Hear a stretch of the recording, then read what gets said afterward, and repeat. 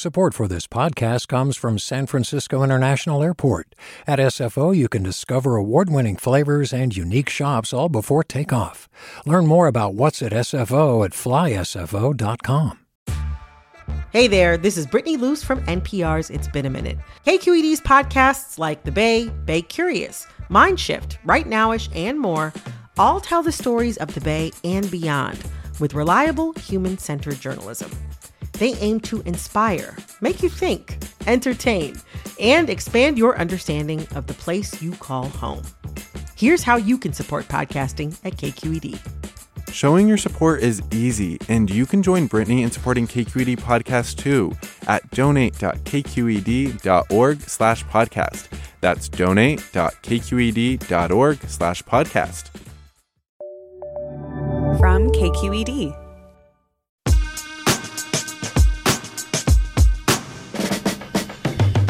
It's the California Report magazine, and on today's show, a Me Too moment for yoga. We'll hear about a groundbreaking investigation. How do I explain that this morning I was so angry that I wanted to scream out loud? That I wonder if I'll ever be able to practice yoga asana again or feel safe as a student in a yoga studio. And we meet two families recovering from recent wildfires and hear why it's taking them longer than other survivors to rebuild their lives. Plus, a 92-year-old artist tells us how her sculptures reflect her fears about a changing planet. To look at this beautiful blue globe and see big blobs of plastic bigger than California blew my mind. I'm Sasha Coca, and this is the California Report magazine. Your state, your stories.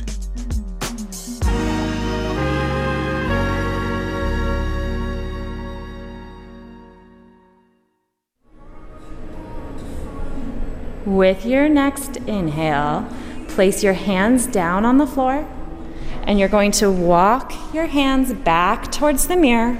Yoga. It's a place many of us go to relax. Let your chest and head melt or back find a safe space. Actually try to relax and let go. But imagine you're doing a back bend and your yoga teacher comes over and strokes your breasts. Well, that's what happened to one of the women who talked with my colleague Miranda Leitsinger for an investigation uncovering the issue of sexual misconduct in the world of yoga here in California.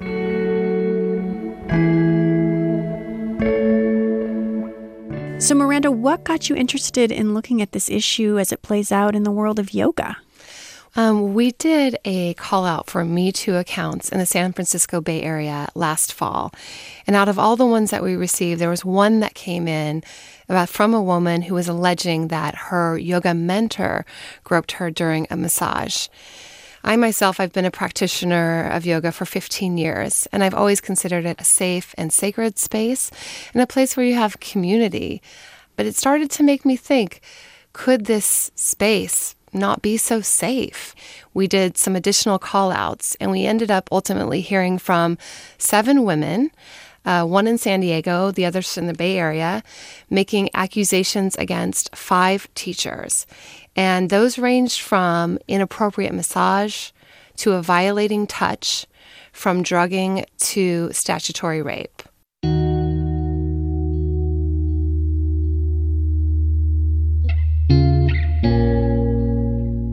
So you talked to one woman, her name is Eka Ekang, and she's been teaching yoga for about a dozen years. Let's hear some of the interview you did with her. We all come to yoga because something hurts. Maybe your heart hurts. Maybe your low back hurts. Something hurts. And you're putting your trust in this person. Not that they have to fix it or heal it, but you're saying, I'm here. See me. I'm going to do the work, but I might need you to come by and, kind of give me some guidance. But Eka herself lost that trust in her own yoga teacher. Last November, she went to a class. There was a substitute. She says she came in, took off her sweatshirt, and she says that he made a sexually inappropriate comment. She just kind of brushed it off. They started the practice. He came to give her some adjustments on her alignment. She gave him the okay. But then she says he, at one point, came up behind her, put his hands near her genitals when she was in a lunge position that's known as Warrior 2 in yoga, and abruptly pushed her legs apart. She came out of the pose, something didn't feel right. And later she found out that something wasn't right. She had a groin injury, some bruising, and she's still living with it today, nearly a year later. And she also felt really emotionally violated. Well, there were so many range of emotions that she felt. She's a teacher, and one of the things that she told the studio where she works and where this happened is she wondered if this happened to her and she's a teacher, what could be happening to other students? And so she's kind of had a crisis of conscience over being a teacher in this industry. Eka wrote a letter to a yoga association about her experience, and you asked her to read that to you. Let's hear a little bit of that letter. Every day, my close friends, students, and peers, they ask me, how are you healing? I don't know what to tell them. I offer the usual, I'm hanging in there, doing well, blah, blah. How do I tell them that some moments I'm okay, and then I'm in tears? How do I explain that this morning I was so angry that I wanted to scream out loud? That I wonder if I'll ever be able to practice yoga asana again or feel safe as a student in a yoga studio?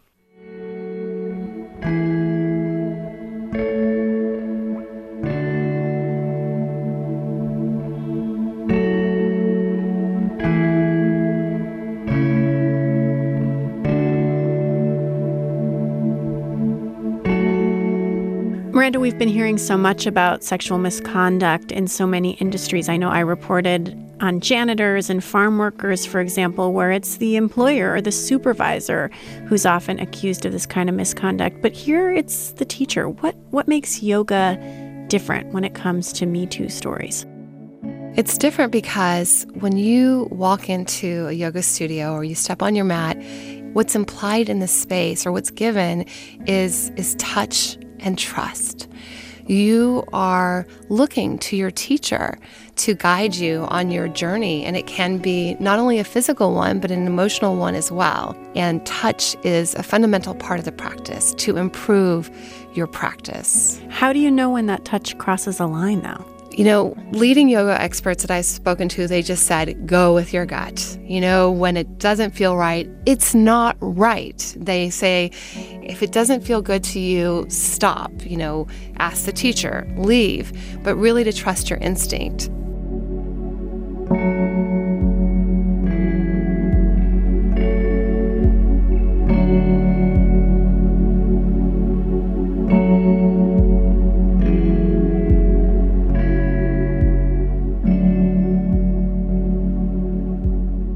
So did Eka confront her teacher? Did she tell the yoga studio? What did the yoga teacher say? Well, Eka, like many of the other women I spoke to, did not want to confront the alleged attacker. She went to the studio first. Then she went to the police and she filed a report. And then finally, she went to the institute, the Iyengar Institute that the teacher belongs to. That's the branch of yoga. The branch of yoga that he belongs to. And she filed a complaint with them. But there's not a lot of ways for people to seek justice in yoga. Miranda, did you reach out to this teacher that she alleges touched her in this way? I did. He says that with the comment he made, he was not trying to objectify her in any sexual way. He questions what he calls little inconsistencies in her description of the injuries. You know, he says he's sorry that she got injured in his class, and he now is going to stop offering any adjustments. He feels touch is important to teach the students the right pose, but after this, he said it's been traumatic for him. He imagines it's been traumatic for her. He's going to stop touching.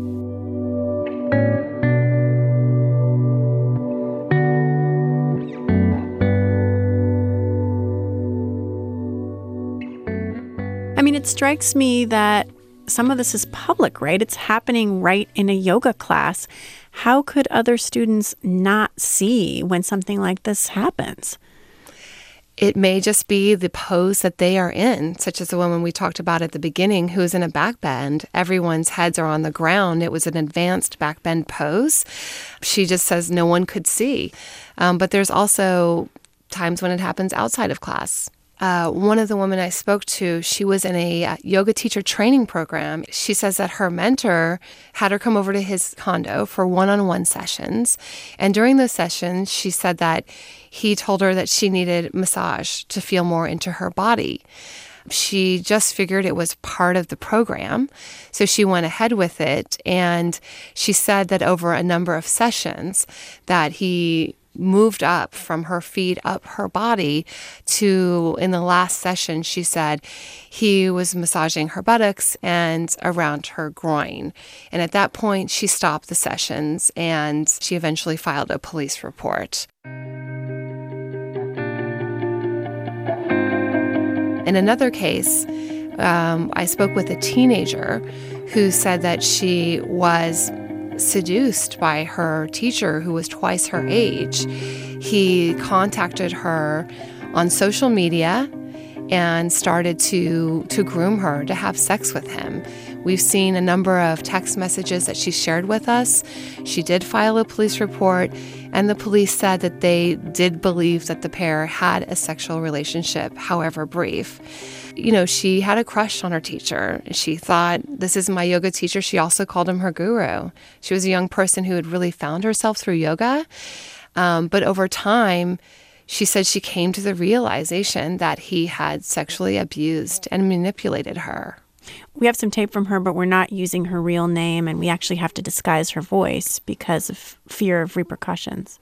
Yoga wasn't what I thought it was, and that yoga teachers weren't as authentic and genuine and dependable and safe as I always thought they were. And I haven't exactly been able to look at the practice the same way. Sounds like part of the problem is that it's really hard to figure out how to hold these teachers accountable. This industry is pretty unregulated. I spoke to a longtime instructor in the Bay Area, Judith Lassiter. She said, all you need to be a yoga teacher in the United States of America is students. There is no licensing of teachers across the country. So if you think about other institutions like doctors, lawyers, they have associations that define their practice, that can investigate them if there are complaints that say, you know, what they should and shouldn't be doing, and that doesn't exist in yoga. There's also very limited state regulation of these yoga teacher training programs, which are a big business in yoga and help a lot of studios with their bottom line.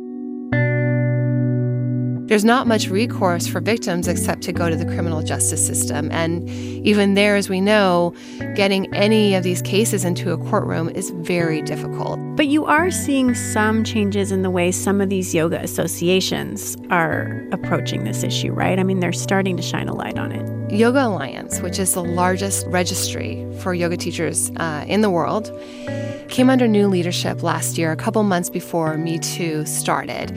And they've released statements, and this video that we're going to hear, Shannon Roche, the COO of Yoga Alliance, she put out this message early on to the community that they were tackling this issue.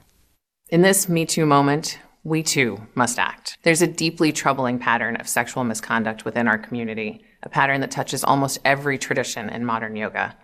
To definitively turn the page on that history, we must openly acknowledge the issue of sexual misconduct in yoga.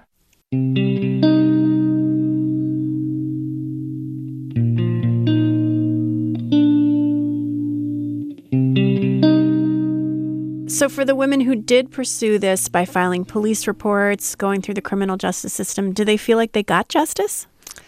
No, they don't. They all of the cases that the police forwarded to the DA's offices were the DA declined to prosecute.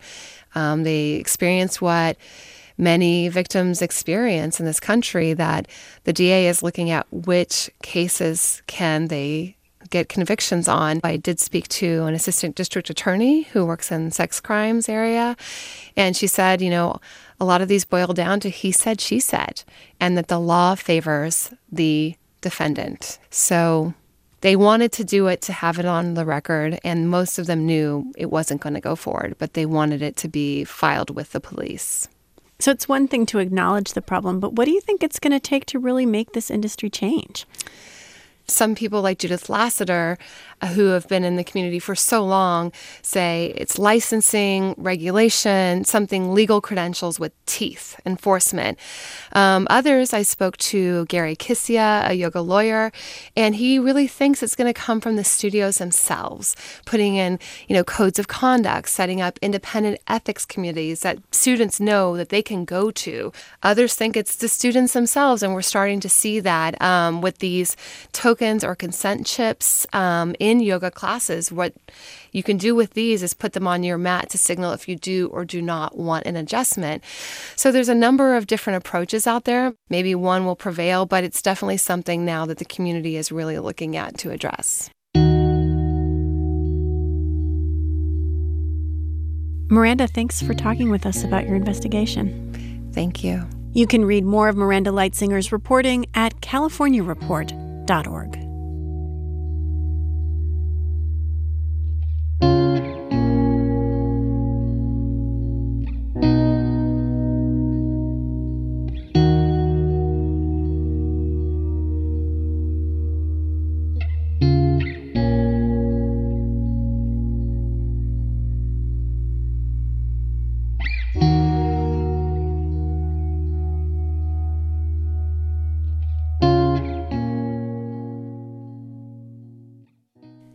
California's on fire again. The Delta Fire north of Redding is just the latest blaze in what's become a record fire year. Natural disasters like fire can be hard on everybody, but it can take much longer for people who are low income to rebuild their lives. KQED's Sam Harnett spent time with two families struggling to recover from wildfire. One's in Shasta County, the other's in Mendocino. Both places grapple with high poverty rates. Pretty unbelievable. Yeah, the lady's house next door is right where my husband's standing. Wow. It is right there. Wendy and Norm Alvarez had a unique living arrangement, which they depended on because Wendy has MS and can't work. Norm is a carpenter, and he took care of an antique dealer's house. The couple lived on the property in a little in-law unit. They planned to retire there. It was peaceful and quiet to sit out here in the evening with all the trees and birds and animals, and we had a good life. They lived on a scrubby country road on the outskirts of Redding. About a month ago, the car fire forced Norm and Wendy to evacuate. The next day, they were watching the news and saw their neighborhood. They panned, and I go, "That's our yard." And I was just sitting there, and I'm going, "Okay, please, please, please." The camera moved over where their house should have been. Then all of a sudden, it's my home gone. I just was in shock. That's the shop area. That's what's being increased. Yeah, there was a wall here, and it stepped down over on the other side to the rain. This was our garden. Norm walks to the edge of his old workshop, hands in his pockets. Not only did they lose their possessions, their affordable living situation, and Norm's caretaking arrangement, they lost what Norm used to make money, his tools. Yeah, table saws, chop saws, generators, ladders, all that. It's history. All he has left is a drill, which just happened to be in his truck when they fled. The Carr and Mendocino complex fires destroyed over 1,300 homes. Like many displaced by the fires, Wendy and Norm didn't have renter's insurance. Wendy says for the first time, they've had to ask for help. Financially, we are in a tough position that we haven't had to be in, and that has been very uncomfortable. It's to humble yourself, to ask for help. They got some money for food and clothes from groups like the Red Cross, the Buddhist Tu Chi Foundation, and the Lions Club, and FEMA helped them cover a few months' rent. Right now, they are splitting an apartment with other fire survivors. None of us know what direction we're going to go. Wendy and Norm need to start generating income. They're trying to scrape together money to buy Norm some tools so he can get work helping others rebuild. All this loss has made it hard for them to even think about a long-term plan. It strips you from the inside out. It doesn't leave you feeling like you have any value. You don't have any hope left to go forward. I'm a godly woman, so I ask God a lot every day, give me the strength to make it through. Wendy and Norm may never recover financially. Good jobs and affordable housing are hard to replace in rural Northern California. Losing a home can destabilize a family for years. You can see that happening around here with all the fires that have recently hit the region. Many fire survivors from previous years are still in limbo, like John and Ellen Brackett. Over there where the truck is used to be a motorhome that my niece and her husband lived in. Their house in Mendocino County was burned last October. Over here was all of our vehicles, like my daughter's truck, my son's really old school Buick. Back here where the trees are is where the house was.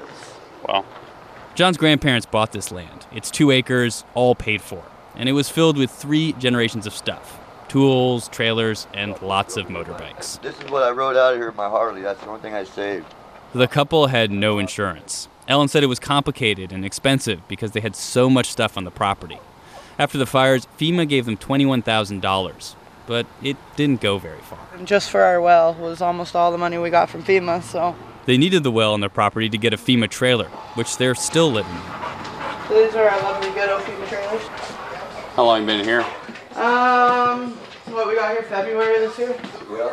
Yeah. The family has no real savings. Ellen has a job doing in-home care, and John was a sheetrocker. But a motorcycle accident and years of hanging drywall destroyed his shoulder. He just had surgery, and his doctor told him he's done with manual labor. I'm one of those kind of guys that like to give help. I don't like to receive it. I like to give it. So what's the hope? Like, what are you? Living, rebuilding, and working on staying, doing right. Because I used to be an idiot, and I didn't give a shit about nothing until I met my kids and my family. And I've been to prison on half of my life, and I got out and I started doing good. He started doing really good and then just loses everything. 402 families in Mendocino County lost their homes last October, and only 1 has rebuilt and moved back in. That's according to a local organization called Mendocino Rebuilding Our Community. Around 50 families, like the Brackets, are living in FEMA trailers. But you only get a FEMA trailer for 18 months. Ellen and John will lose theirs next April. We have to be done with our plan. Yeah, we have to have a place out here before then, because my kids, his mom, me and him, we could rough it in a tent. But a 15-year-old, a 12-year-old, and a 70-year-old cannot be in a tent. Mendocino Rebuilding Our Community estimates it would take around $9 million for everyone to rebuild. The group has raised $3 million. The state plans to start issuing a handful of low or no interest home building loans. Ellen and John are praying they're one of the lucky few to get one. So hopefully we'll get approved for this grant, and then we're just going to slap in a 5-bedroom modular and hopefully get our life back to normal, because this is a little crazy. In the couple's bedroom, they have a large plastic storage tub. In it, John keeps the remains of stuff that his family has collected over the years. See, look at that down in there. This was my dad and my grandpa's coin collection.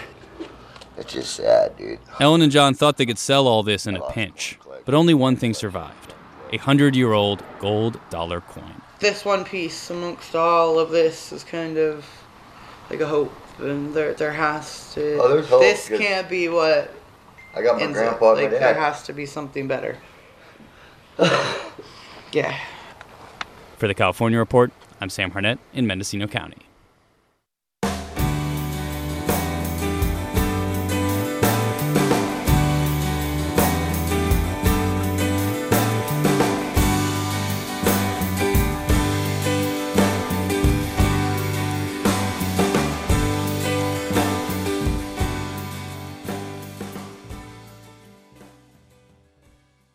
If you step into Phyllis Thielen's art studio in Marin County, some of the first things you notice are the 12 wooden globes up on a high shelf. They're big. They're the size of soccer balls, and each one represents our planet and the different ways we humans are destroying it. Phyllis is 92 years old, but she's agile enough to get up on her tippy toes and take one of those globes down from the shelf. It's covered with tiny wooden boxes. I made little squares of wood, and I put little roofs on some of them. Some are skyscrapers, but the whole planet is covered with little wood houses or buildings. An apocalyptic vision of Earth smothered by cities. She points to another globe painted blue to symbolize ocean pollution. That's got bits of plastic and junk in pools and puddles. And yet another dripping with oil. I felt that I was doing something to address what we're doing, like drilling, mining, fracking. All of these are not only hurting the earth, but they're producing things that aren't good for the atmosphere. Phyllis has white, wispy hair and smiling eyes behind delicate glasses. She looks every bit the great-grandmother that she is, but she's also got a biting sense of irony. She calls her collection Planet Earth Screwed, and to bring home the point, each one of her globes is screwed into a wooden block. She grew up in smoggy San Bernardino on a citrus farm where her dad taught her to pay close attention to nature. We talked to her as the Global Climate Action Summit kicks off in San Francisco later this month. We asked different Californians to tell us about their very personal relationships with climate change for a series we're calling This Moment on Earth. This is Phyllis Thielen's moment.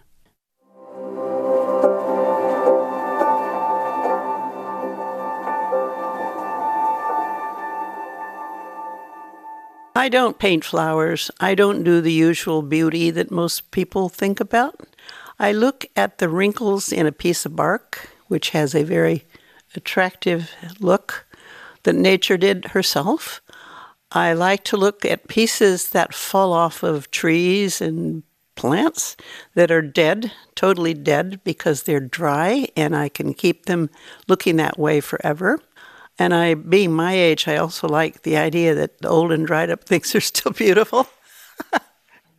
So I've seen a lot in the last 92 years that make me very aware of how things are changing here. One of the biggest changes came when we saw a picture of planet Earth from the moon, or one of the rockets. Beautiful little orb there swirling in the blue with blue and green and beautiful. And it was maybe the first time that I really had a picture of how we looked from afar. And I began to think of it as such a vulnerable little thing out there. And I began to think about the smog that I remembered and began to see it covered in soot.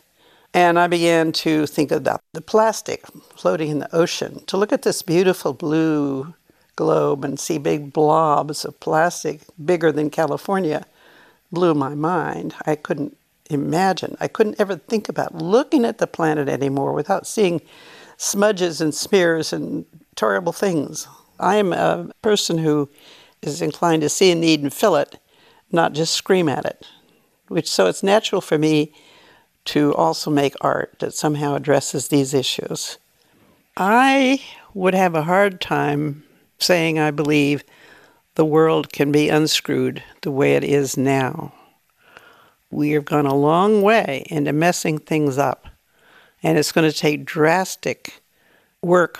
And maybe if we all did one thing that we felt might make a difference, we would find it really did make a huge difference. It's a matter of just deciding to be a partner in this with nature, in this whole struggle to keep our planet Earth looking the way it used to look from afar.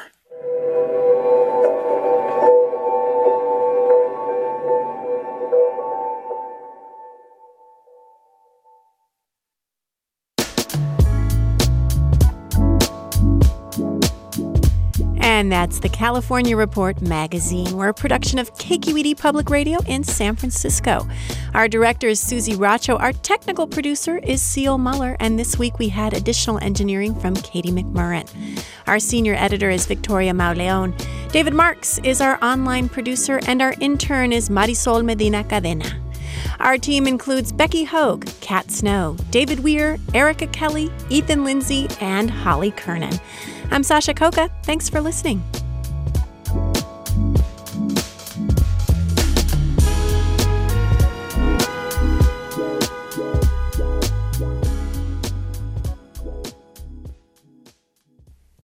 This is the California Report magazine. Your state, your stories. Support for the California Report comes from Block Construction, a builder committed to enhancing communities in the Bay Area and Central Coast. BLACH.com. Block Construction. Together, building greatness.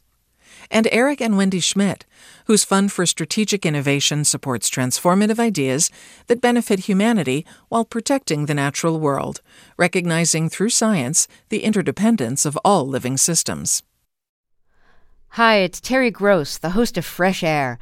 We bring you in-depth, long-form interviews with actors, directors, musicians, authors, journalists, and more. Listen to our Peabody Award-winning Fresh Air podcast from WHYY and NPR. Hey, it's Glenn Washington from Snap Judgment. And if you love what you're hearing, and I know you love what you're hearing, please consider becoming a KQED member. You get special access to cool events, behind-the-scenes footage, and so much more. Plus, you'll sleep better at night knowing you did your part for the community you depend upon. It's in you. Please be in it. Visit donate.kqed.org/podcasts to sign up now. That's podcast with an S. Thanks.